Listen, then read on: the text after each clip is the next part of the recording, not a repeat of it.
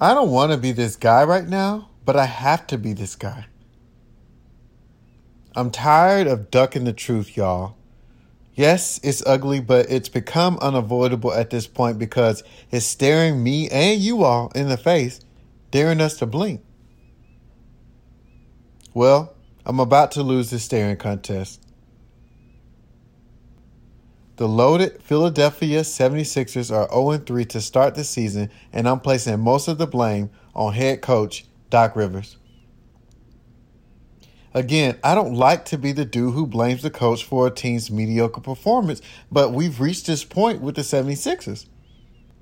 I mean, how in the hell else can we explain what's happening with the team that features a seemingly rejuvenated James Harden, MVP runner-up Joel Embiid, young studs Tyrese Maxey and Shake Milton, and the big offseason acquisitions PJ Tucker and DeAnthony Melton?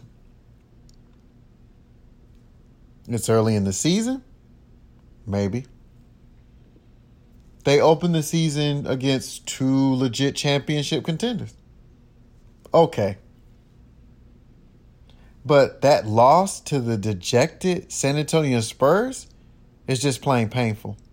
I looked at that game before Philadelphia played them and said, that's a W. Wrong.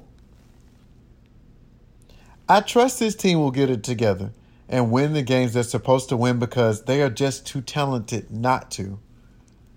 But do I expect them to come out of the East? No. Well, why is that, Mr. Lee? 3 reasons. 1, I'm starting to think Embiid and Harden don't fit because they are both too ball dominant. 2, Harden's playoff record is trash. 3, Doc Rivers. Rivers is not one for innovation, which is what the 76ers need to make their 2 franchise cornerstone pieces fit. They need a new voice or maybe one of those young hot coaches, Willie Green or Taylor Jenkins. Basically, somebody else. After winning that ring with Boston in 2008, Doc hasn't been back to the conference finals since 2012. That's a decade, y'all. And during that decade, he coached future Hall of Famers Chris Paul, Kawhi Leonard, and Joel Embiid. Somebody, make it make sense. Let me be clear. I never want anyone to lose their job. I just think it's time for an amicable divorce between the 76ers and Doc Rivers.